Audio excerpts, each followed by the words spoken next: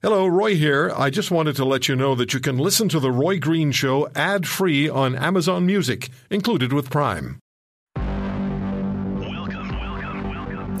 to The Roy Green Show podcast. Hi, everybody. Welcome to The Roy Green Show podcast. You'll hear Peter Gossman, Canadian businessman, on why he's moving his company to the United States. The head of the Canadian Taxpayers Federation told us about the severance pay and pensions for departing members of Parliament.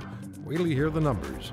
From Global News, Stuart Bell on challenging right-wing extremists, and Christian Leuprecht, the professor from Queen's University and the Royal Military College, on the issue of the ISIS leaders' deaths and what that may do to recruitment for ISIS.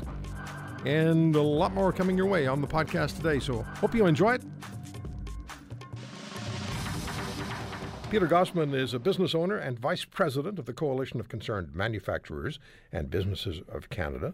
He joins us on the Roy Green Show on the Chorus Radio Network. Peter, thank you very much for taking the time. Hi, Roy. How are you doing today? I'm well. How are you? All right. I'm anxious to talk about the situation here. I'm trying to make a difference with the coalition. That is part of the reason I joined. Yeah. Well, before we speak about where you're locating much of your or all of your business to in the United States, let's talk about the situation in Canada and specifically Ontario, because you're not in the energy sector in Alberta. A lot of people think it's just businesses in the energy sector in Alberta that are moving. But what situations in Canada and specifically Ontario made your reality as a business owner untenable?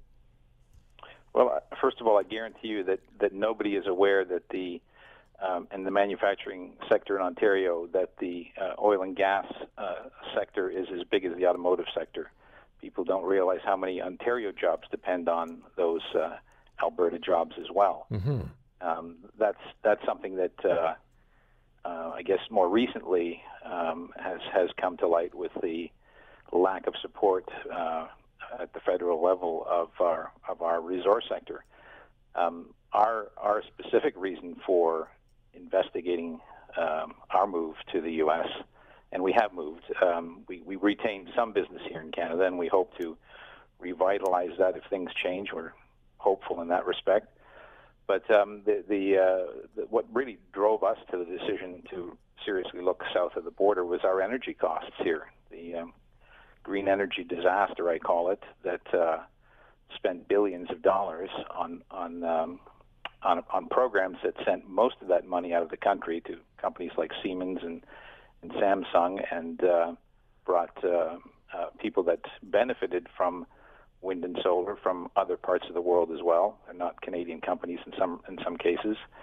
And when we looked at our cost of energy at the beginning 12 years ago, when we were spending for the same amount of power, $15,000 a month, to when it peaked at about $55,000 a month for the same usage, we said, like, what are we doing here? And there were many other factors that came in after that, minimum wage. Mr. Morneau, who you mentioned earlier, calling business owners tax cheats. That's still smarts. Mm-hmm. The Ontario Liberals saying that if we can't absorb the extra cost, we shouldn't be in business. And those are all, comments that they stick with you for a long time. And I think one of the saddest things that I had to do when we closed up here is the last day standing on the floor, looking out across all of the machines that are packaged up and ready to move out, and 5 of the longest-term employees, 5 women that worked for us, telling me that they felt sorry for me. Not that they felt sorry they were losing their jobs, but they felt sorry for me. Wow. And really, when you have sympathy like that from your employees who are like your family, and you get vilified by the government, by unions, by all this fake attack ads that are out there that are trying to demonize people with fiscal responsibility, whether it is in government or in the private sector. You can only take it for so long, and that has to change. We have to have a society that values hard work, that values the creation of prosperity, and not just hoping that the government looks after them and build a bigger and bigger government. And the fact is that costs have been going up significantly for businesses, probably right across Canada. And as you said, and as I mentioned at the beginning of the segment, there just doesn't seem to be an appreciation for the entrepreneurial spirit in Canada, certainly from the current set of Liberal governments. The Ontario governments of McGuinty and Wynne created some really significant challenges. The electricity factor was one, and that's huge. I mean, I talked to business operators, a store owner who had modernized everything. I mean, it just the most modern, most efficient equipment you could possibly get, including refrigeration, which he paid for. And he still had to close 2/3 of his store. He went from being a full-service supermarket to being essentially a corner store because he couldn't afford the electricity. Yeah, we had the same experience. We spent countless amounts of money on new equipment that was more energy efficient to reduce our usage. So we ended up producing twice as much with the same amount of electricity, but then having to pay 4 times as much for that same electricity.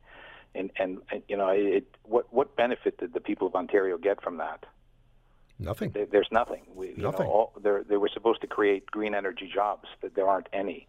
They were supposed to, benefit to business. It was going to be a boom for Ontario. And instead, it was a booming debt for Ontario that we will. I don't know if we'll recover from it in my lifetime. Yeah, Peter, I'd like you to stay a little longer. Can you do that? Sure. Okay, let me take a break, and we'll come back with more with Peter Gossman. We'll ask him about what precipitated the move to the United States, because the Americans have a different approach, and they are approaching Canadian businesses because they know the challenges Canadian businesses are facing, and American states are saying, hey, why don't you come here? We'll take care of you. We'll give you a better climate. We'll make it more equitable for you to be in business. Just bring the jobs here. And this is what we should be doing in Canada. We should be saying, hey, we're so glad that you're opening a business. We're so glad you're employing, that we will do whatever we can to make it more possible for you, more viable for you, more profitable. Profit isn't a dirty word. Profits creates investment, which creates more jobs. Anyway, we'll come back with Peter Gossman and talk more with Peter about the decision that he's made and why, and how the American state that he's gone to has provided him with the incentive to close the doors and move to the U.S., even though he hopes to be able to continue to do business here in Canada, in the province of Ontario. My guest is talking to us about why he moved his business to the United States. Peter Gossman is a business owner, vice president of the Coalition of Concerned Manufacturers and Businesses of Canada. So, Peter, the Ontario government, the federal government, boost your costs, and then the Ontario government has the gall to say, well, if you can't absorb it, then you shouldn't be in business, or words to that effect. That's the kind of support you need, isn't it? That's just going to really fuel and drive people and make them feel like you have a government that understands you and is committed to you, sure. So on the other side of the spectrum, how are the Americans treating you? And the Americans come calling, don't they? The Americans knock on your door, call you, do whatever. They want you to come to the United States. And what's their message? So just to be clear, when you say the Ontario government, that was the previous government, not the current government. Right, yeah. And there was a point I wanted to make that is a really significant one to do with energy. When they started the green energy program, which is really the biggest reason we decided to move, there was something on your bill called a debt retirement charge and a global adjustment charge that eventually just became the global adjustment charge. And it came in at around 10-12% of your total bill. It peaked at 75% of the total bill. And when you look at I want people to go and look at their gas bill at home, their home heating bill, and look at what the carbon tax says. It says 9% of your bill is carbon tax today. That's going to creep up to something to mirror the global adjustment charge. That's going to be a huge component on your bill one day. And it's the same architects that created that are doing it now. And yeah. So as far as the states that have approached us, there was about 7 different states that approached us. We started to negotiate with a couple of them. But what's very significant there is that each region is interested in jobs. They have a 10 times our population. They have a lot of people to employ, and the most important thing for everybody's success, including the governments, is that people have jobs and they pay taxes. So they do whatever they have to create a situation where businesses are attracted. They give you tax abatements on property tax. They have education funds, training funds. They have grants. They have low interest bank rates for capital equipment. So they know that a country that manufactures is a country that is prosperous. If you cannot be a country that just pushes paper around. I think that's a line that Frank Stronach used. I can imitate the accent if you like, but you can't be paper pushers only. You have to make things to make a country prosperous. Mm-hmm. Our private sector has gone down in Canada from 10 years ago, 15 years ago, at about 42%. It's now down to 34%, and the public sector has slowly increased over that time. And public sector doesn't create. You mentioned it earlier. They don't create any wealth. They simply spend the money that the private sector gives them, and that situation, when that ratio changes to that point, you eventually can't sustain it anymore, and you start borrowing money, and that's where we are now. We're borrowing way too much money. So Peter, your business is in the United States. What's the experience been like? It's like walking into a family's your relative's house that you haven't seen in years, and they welcome you in and they cook you a meal and they invite you in and they tell you how glad they are to see you, and they never met us before. These people said to us, the first thing they said to us, "You come down here, we'll make you successful," and that's government people talking. That's not they. And when we met. I have a business partner. We went down there. The first meeting we had, 40 people showed up to meet us from the university, from the high schools, from the energy people, the various different development funds people that were there, the bank. Everybody came to talk to us. When in Richmond Hill. When we were approached by the development people from Richmond Hill, they offered to put an extra bus stop in front of our building. We had 2 bus stops already. That's the difference. And had you stayed in Ontario, what would the prognosis for your business have been? We would have continued to struggle to the point where I don't know if we would have made it or not, to be honest. I don't know where the costs are going now. This carbon tax really worries me because it has an inflationary effect that is going to make it very difficult for people to make ends meet. So that puts pressure on wages. That makes the unions go out and ask for more money that doesn't exist. And I don't think that the economics would have worked for us. Do you know how aggressively the Americans are pursuing Canadian companies? They know fully well what's going on. They understand what's happening. They know that companies like yours are looking at, well, maybe we can survive here, maybe we can't. And they're saying, come over here and we'll make it prosper. Do you know how aggressively they're just approaching Canadian business across the board? To me, I can't speak for every state and every company, but they seem to be extremely aggressive because there are so many companies that peers that I have that I've spoken to that say that, we were approached too by 5 or 6 different states, and we have considered it. But there is a strong pull to stay here. It's a nationalistic unity thing that, we were born and raised here. We want to have our business. Of course. Here. But when it comes to survival, your choices, you run out of choices. But looking at what you've done and forced to do, essentially, and looking at what other companies are doing, and looking at how aggressively the Americans are pursuing this, you'd think our and we have about a minute here, you'd think that our governments at the federal and the provincial level, right across the board, would say, whoa, message sent, message received, we're changing our view and our policy. Apparently not. There's a mindset, and it starts in our education system, and we're bringing up our young people to believe that they'll be taken care of by somebody else, and it's so dangerous. There is, people get into politics having no idea about how economies work. They think that,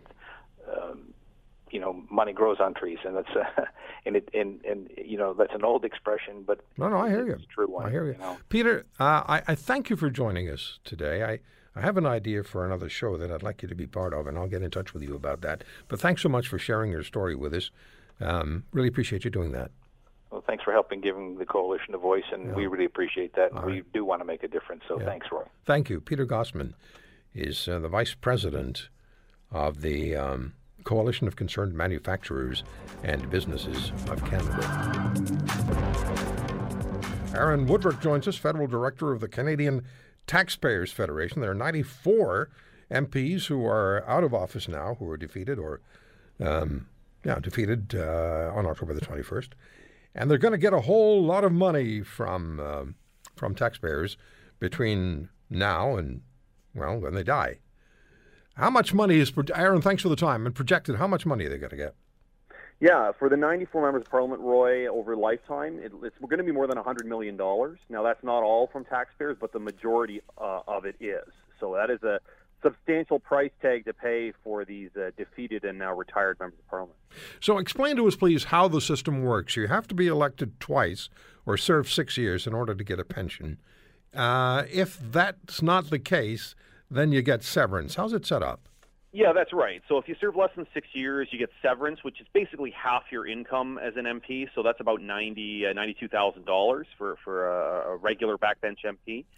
It's based on half your salary. So if you're a cabinet minister or you have other duties that mean your salary is higher, you get a little bit more in severance. For the pension, of course, it's based on years of service. So you just had the clip of Ralph Goodale there. He served a long time, more than 30 years as an MP. So he's going to get quite a hefty pension, $176,000 per year. So certainly nothing to sneeze at. But the longer you serve, the more you get. The problem that we had long complained about, Roy, was taxpayers were kicking in anywhere from $17 to $20 for every dollar that MPs themselves are paying in. That has now been fixed. Stephen Harper fixed that before the 2015 election. So it's a lot more even now. But boy, for a long time there, taxpayers were getting soaked quite severely. Just think about that. So for every dollar an MP was putting into his or her pension plan, when they were making anywhere from depending on when they were elected, maybe making $150,000, $160,000, $170,000 a year. So they're putting in their dedicated amount, and for every buck they put in, we the taxpayers put in $15 to $17.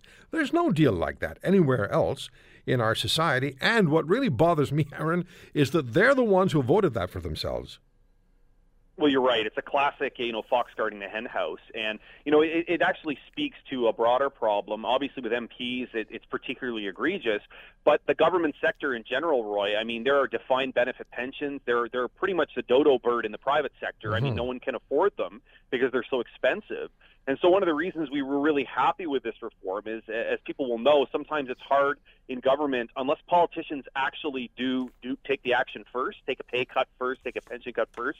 It's really hard to get the broader government sector to follow. So we're really hoping that the fact this is in place will give some confidence to the federal government to actually start getting rid of these extremely, if you think these are expensive, imagine if you've got 100,000 federal government employees. How much those pensions are going to end up costing taxpayers. Yeah, absolutely. Just looking at these numbers, and I'm fixated, of course, on the MP side because you wrote this very interesting story at taxpayer.com. Seven former MPs will be hauling in more than $100,000 a year in pension income. And I'd said to Ralph Goodale 159, but you corrected me, and that's $176,000 per year. Under the most liberal of circumstances, that doesn't make any sense. Well, yeah, look, obviously if you spend 20 or 30 years, you're racking up a lot of years of service. There's another former Conservative minister, Rob Nicholson from Niagara Falls. He's going to get 158. But what really starts to add up is, remember, we're talking about paying this for sometimes 30 years or so. Right. Because believe it or not, the average life, people ask us, why do we calculate to age 90? The chief actuary who testified before Parliament, he said that's actually the average age that MPs live to is 90. So if they're retiring or being defeated at around 60, which is when they can start collecting, that's 30 years. And if it's, so if you were elected very young, which Ralph Goodale was, put in 20, 30 years, you can see it's quite the payday even in retirement for you. Well, your release says that 12 MPs are projected to collect more than $3 million each. No, you're absolutely right, because some of them, it's interesting for the MPs that are elected when they're quite young. Scott Bryson's not included in that list, but because he quit before the election. But these are examples of people. If you're elected in your 20s or 30s and you spend your whole life in government, it's quite a nice retirement package you get when you're finally out there. Yeah.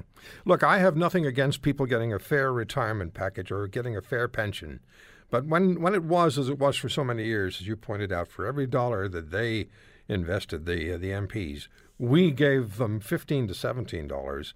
That's just off the scale. And I remember interviews that I did with politicians, Aaron, and I'd have a group of them, maybe 3 from different parties.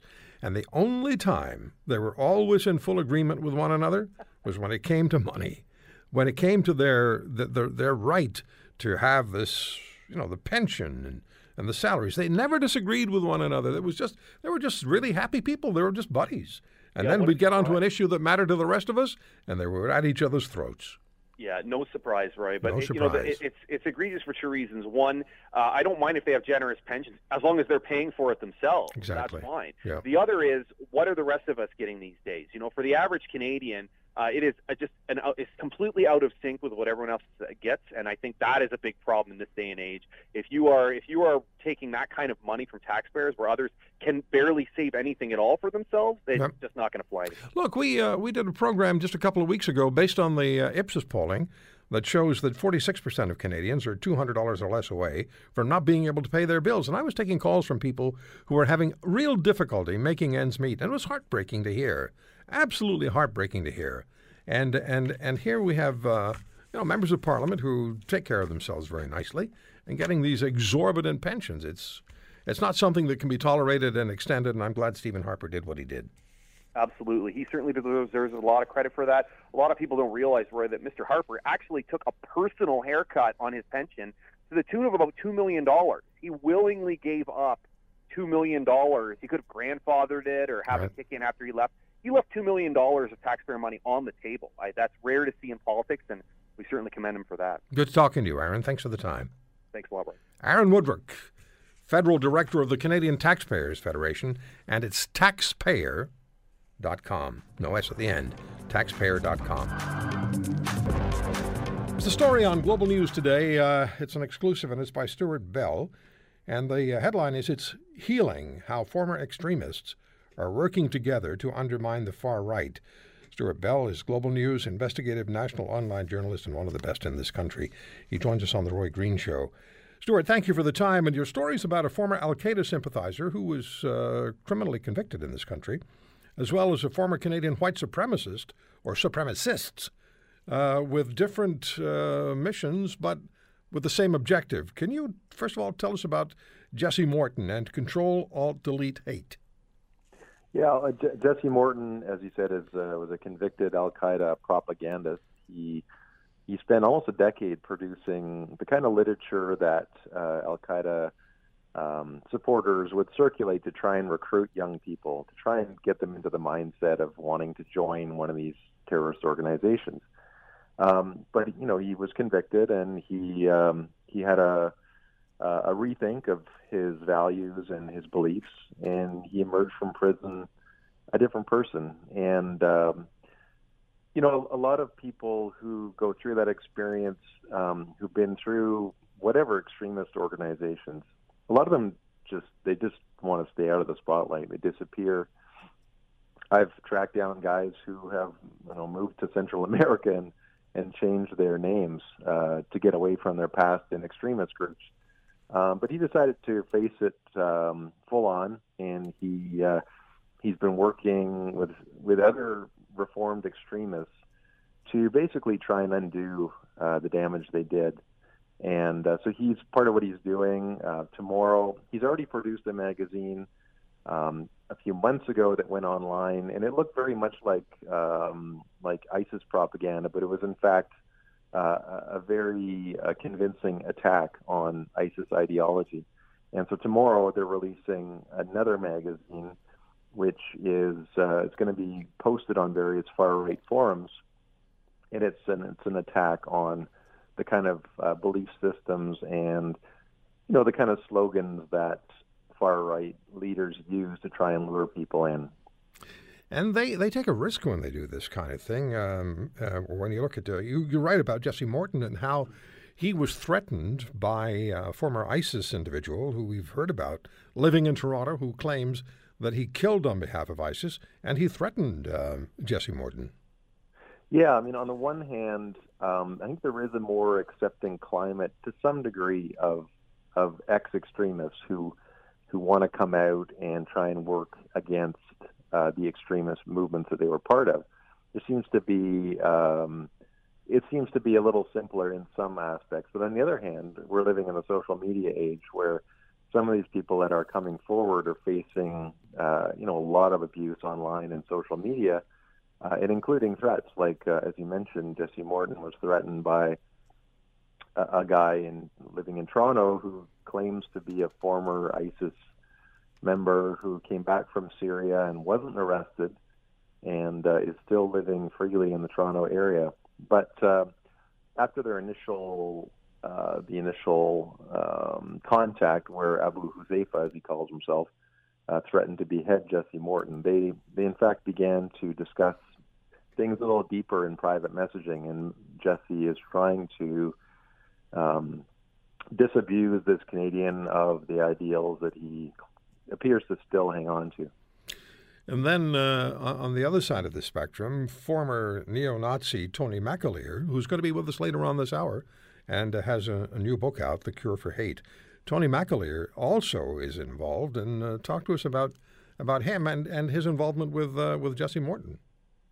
Yeah, well, he's one of this growing number of Canadians that we're seeing, and Americans as well, who are coming forward.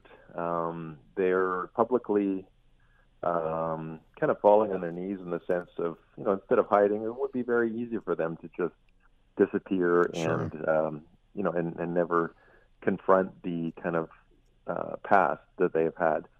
Tony McAleer was involved in the white supremacist movement in the 80s, 90s, Wolfgang Drogi and Heritage Front and all those organizations of the 90s that existed and promoted very hateful and violent ideologies. These were very violent organizations that targeted minorities, both physically and for kind of psychological and ideological ways as well. But he's one of these individuals who've come forward and really believes in the healing power of what he's doing, both not just for himself in terms of kind of atoning for the past, but also the healing that he can help in communities that he once targeted. I mean, the Jewish community, minorities, homosexuals, these were targets of Mr. McAleer's organizations at one point. And now he's working with these groups to tell his story and also help them get over the damage he caused and confront the ongoing challenges that are posed by the far right. Stuart, what's your sense about their ability to accomplish what they want to accomplish, in fact, get through to people who are still involved with radical thought, radical organizations, and, in a way, de-radicalize them, or at least start the process? Yeah, well, it's not going to work in everybody. I mean, these organizations exist because they have persuasive abilities to attract people that are vulnerable and to get them sort of locked into this kind of mindset and to give them a sense of belonging to something bigger than themselves. I mean, that's what these extremist groups offer. So it's not always going to be successful. But on the other hand, what these formers, as they're called, can offer is, one, they're kind of role models in the sense that these are all people that were very active, and they've been able to leave and still, sort of carve out a normal sort of life afterwards. I think a big fear for people leaving these organizations is often that there's nothing for them really. They may have tattoos on their bodies that are swastikas or whatever, and they may feel that they're so locked into the movement, that there's just no other life afterwards. But people like Tony McAleer and Brad Galloway and Elizabeth Moore, they show that there is really a life after hate. So there's that sense. And there's also, just by being there and being available, these people that are maybe having doubts about the organizations they belong to have someone they can talk to that can help coach them and mentor them and help them leave.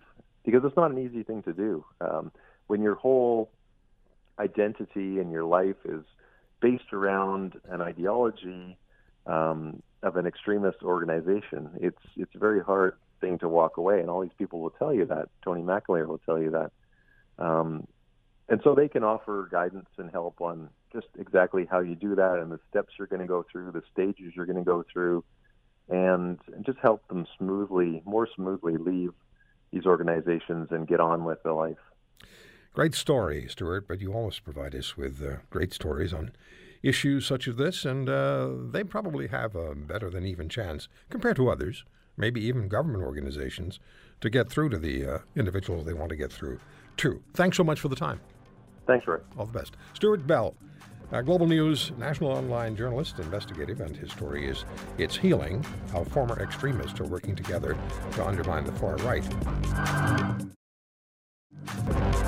Let's continue with the discussion about what's happening with extremist groups globally and in this country as former members of extremist organizations or individuals with extremist positions are now turning in the opposite direction.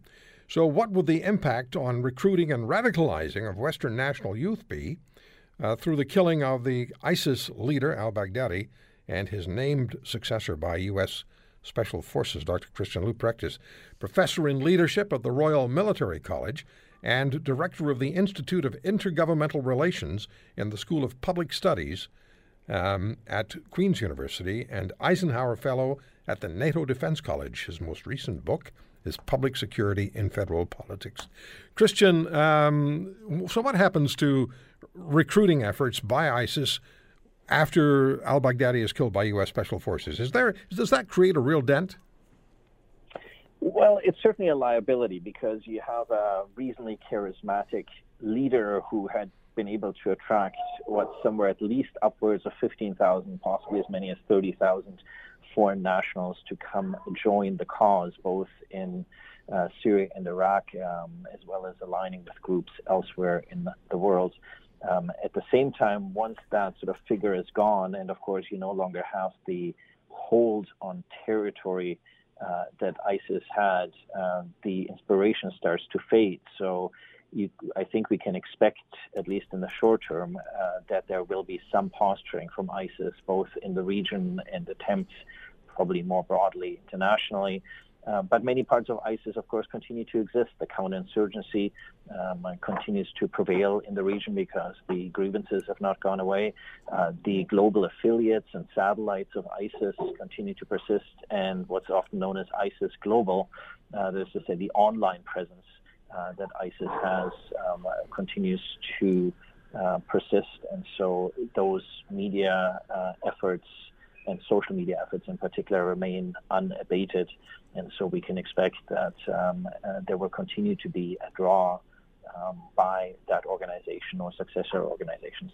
Let me bring this now back to North America and ask you for your thoughts on what's happening with neo-Nazi organizations. That's part of what we're talking about this hour as well. And are they growing in size? Do they have? Are they attracting more and more members? Are they more and more significantly challenging the U.S. Department of Homeland Security? Identified them. I defined neo-Nazi groups as a really significant terror threat. So I think that's a really interesting question because the Christchurch attacks, I think, were a real wake-up call, where terrorism had always been treated, at least for the last 20 years or so, as this global transnational phenomenon, whereas I think the right-wing extremism had been treated as sort of these local manifestations. And it is now clear that the right-wing threat is as much a transnational and global threat and ideologically inspired worldwide and has a global following and community the way transnational terrorism or religiously inspired jihadist Salafist transnational terrorism does.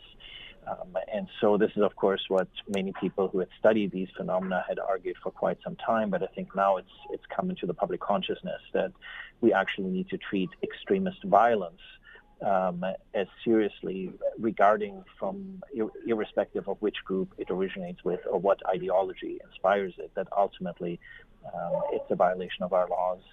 It's criminal conduct, and so it deserves the same sort of attention, regardless of who's behind the ideology that's inspiring the violence. And it's far right and far left. Indeed, and so I think it's not perhaps particularly useful to attribute the inspirations to any one ideology, because often the ideology is more a justification for acts that people were going to carry out anyways for any number of reasons. And so it's kind of like, think of it as learning a language, that a language doesn't make much sense to you until you're in the context and you can operationalize it in that broader cultural context. And I often think of terrorist violence in the same sort of ways. You need to find that community that allows you to justify to yourself why you engage in that particular action, because if you think about it from a human nature perspective, it's very difficult to actually jump over that shadow and kill other people.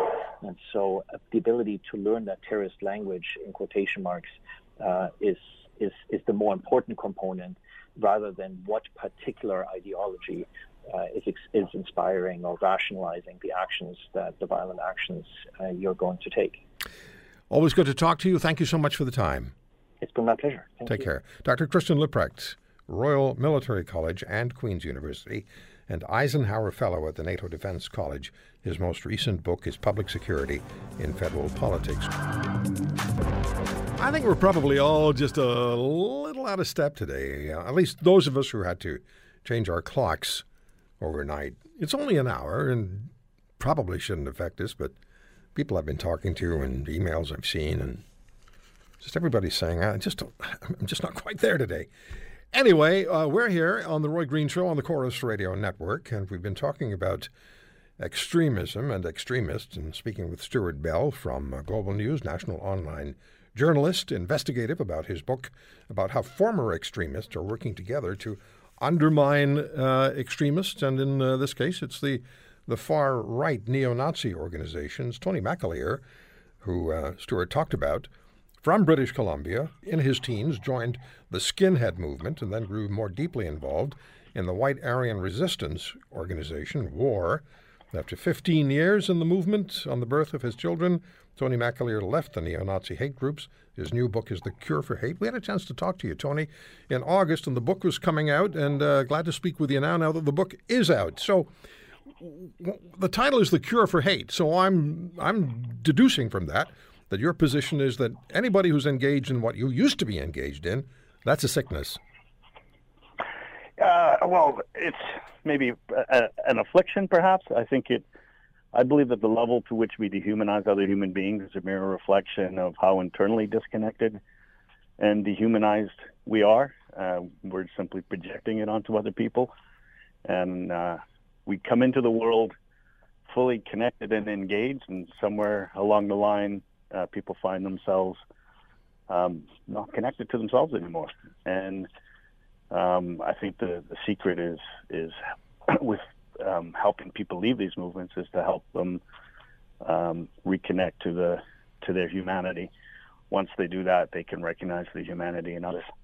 So let me back it up just two steps here and ask you, what do individuals who are part of the neo-Nazi world, or the war world that you were part of, what does nationalism, white nationalism, extremism mean to those who are caught up in the movement and who bought in?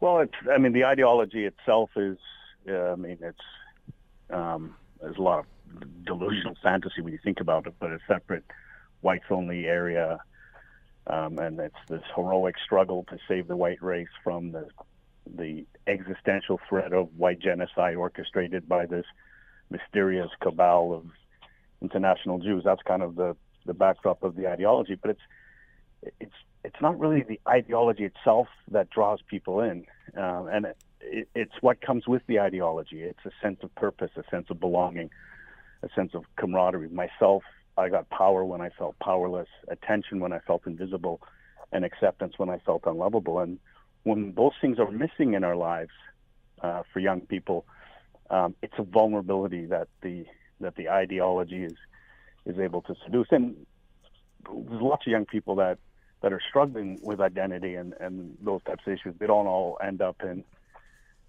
extremist groups. You know, some find addiction or join a gang, or there's a whole spectrum of antisocial outcomes that are born out of these deficits. Mm-hmm. But you know, research shows that the number one correlated factor in the history of someone joining a violent extremist group is childhood trauma and emotional trauma. And so when we can heal those things, we close the vulnerabilities. And once we do that, the ideology doesn't have much to offer. Not an easy road to take, though, is it? No, it's not. It's not difficult. It's not. It's not easy at all. But it's doable. And you know, for example, we know what the cure is for obesity. We can overcome it, but it takes work and it takes courage, and it takes dedication. But it is possible. The book that I wrote really is it's a book about hope. You know, we at Life After Hate, we've helped hundreds of people since Charlottesville. We've had over 300 people reach out to us for assistance, and we've seen people come back from places where they're deemed irredeemable. We believe that no one is irredeemable. It's hopeful. Can you share with us something from your book specifically that you know people need to hear? If we have folks listening who they may have family members who are members of extremist groups, may have parents who are concerned about what their kids are up to. Maybe you have actual members of extremist organizations listening in. Share something with us from the book.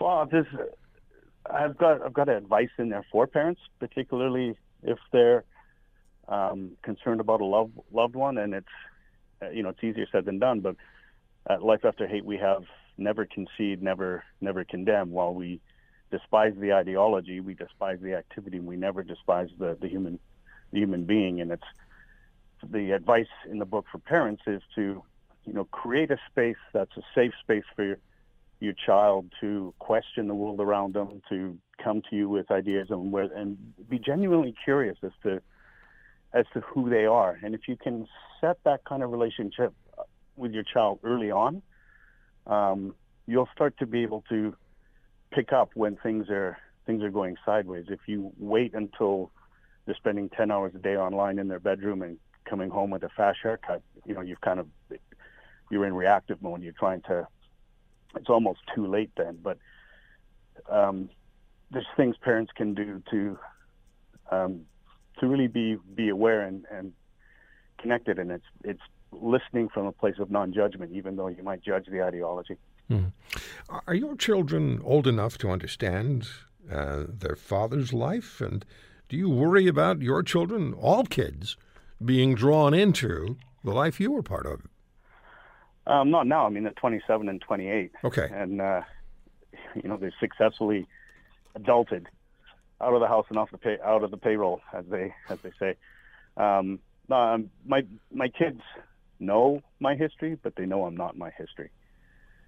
Right. But I've been very, very open with them, and I've created that environment where they can come to me about anything, and as much as I may not like to hear it, I provide that safe, non-judgmental space. When you think about the people who are in the organizations you were part of, those who are running them, those who are part of the groups, do you have deep concern about what they may be capable of, what they may become involved in? Are we talking about Timothy McVeigh's just waiting to happen? Yeah, I think we've had the mosque shooting in Quebec. We've Right. had the synagogue, shooting in Pittsburgh, Tree of Life, and the United States is a little bit different. There's more of a culture of violence there, but Canada has just as many hate groups per capita as the United States, and there seems to be an internet mythology which eggs on further acts of violence and greater greater acts of violence. So it is potential. When I look at these people, I see them as like wounded 4-year-olds having a temper tantrum in a grown man's body. It helps me understand where they're at in order to work with them. But I'm never forgetful of the fact that there's probably nothing more dangerous than a wounded 4-year-old having a temper tantrum in a grown man's body. Mm-hmm. What's the first thing you tell them if they're looking for help? If, let's say, they get a copy of The Cure for Violence and they're interested and they want to ask you questions, how do you start? You start. It's not what I tell them. The first thing I start with is to listen. Mm-hmm. They've often got a very legitimate grievance going on in their life, and they found a completely illegitimate outlet for that grievance. And often they feel they've never been heard before. And when we can sit and listen to someone and allow them to be vulnerable in a non-judgmental space, again, we absolutely judge the ideology and we absolutely judge the activity.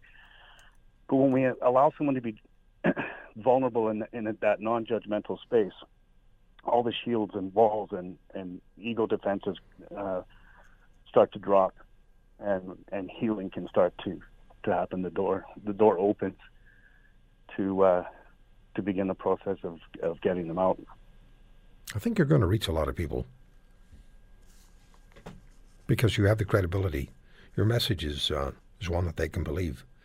I think you're going to reach a lot of people, Tony, in what you're doing. So. Yeah. I hope so. Thanks for what you're doing. Thank you very much.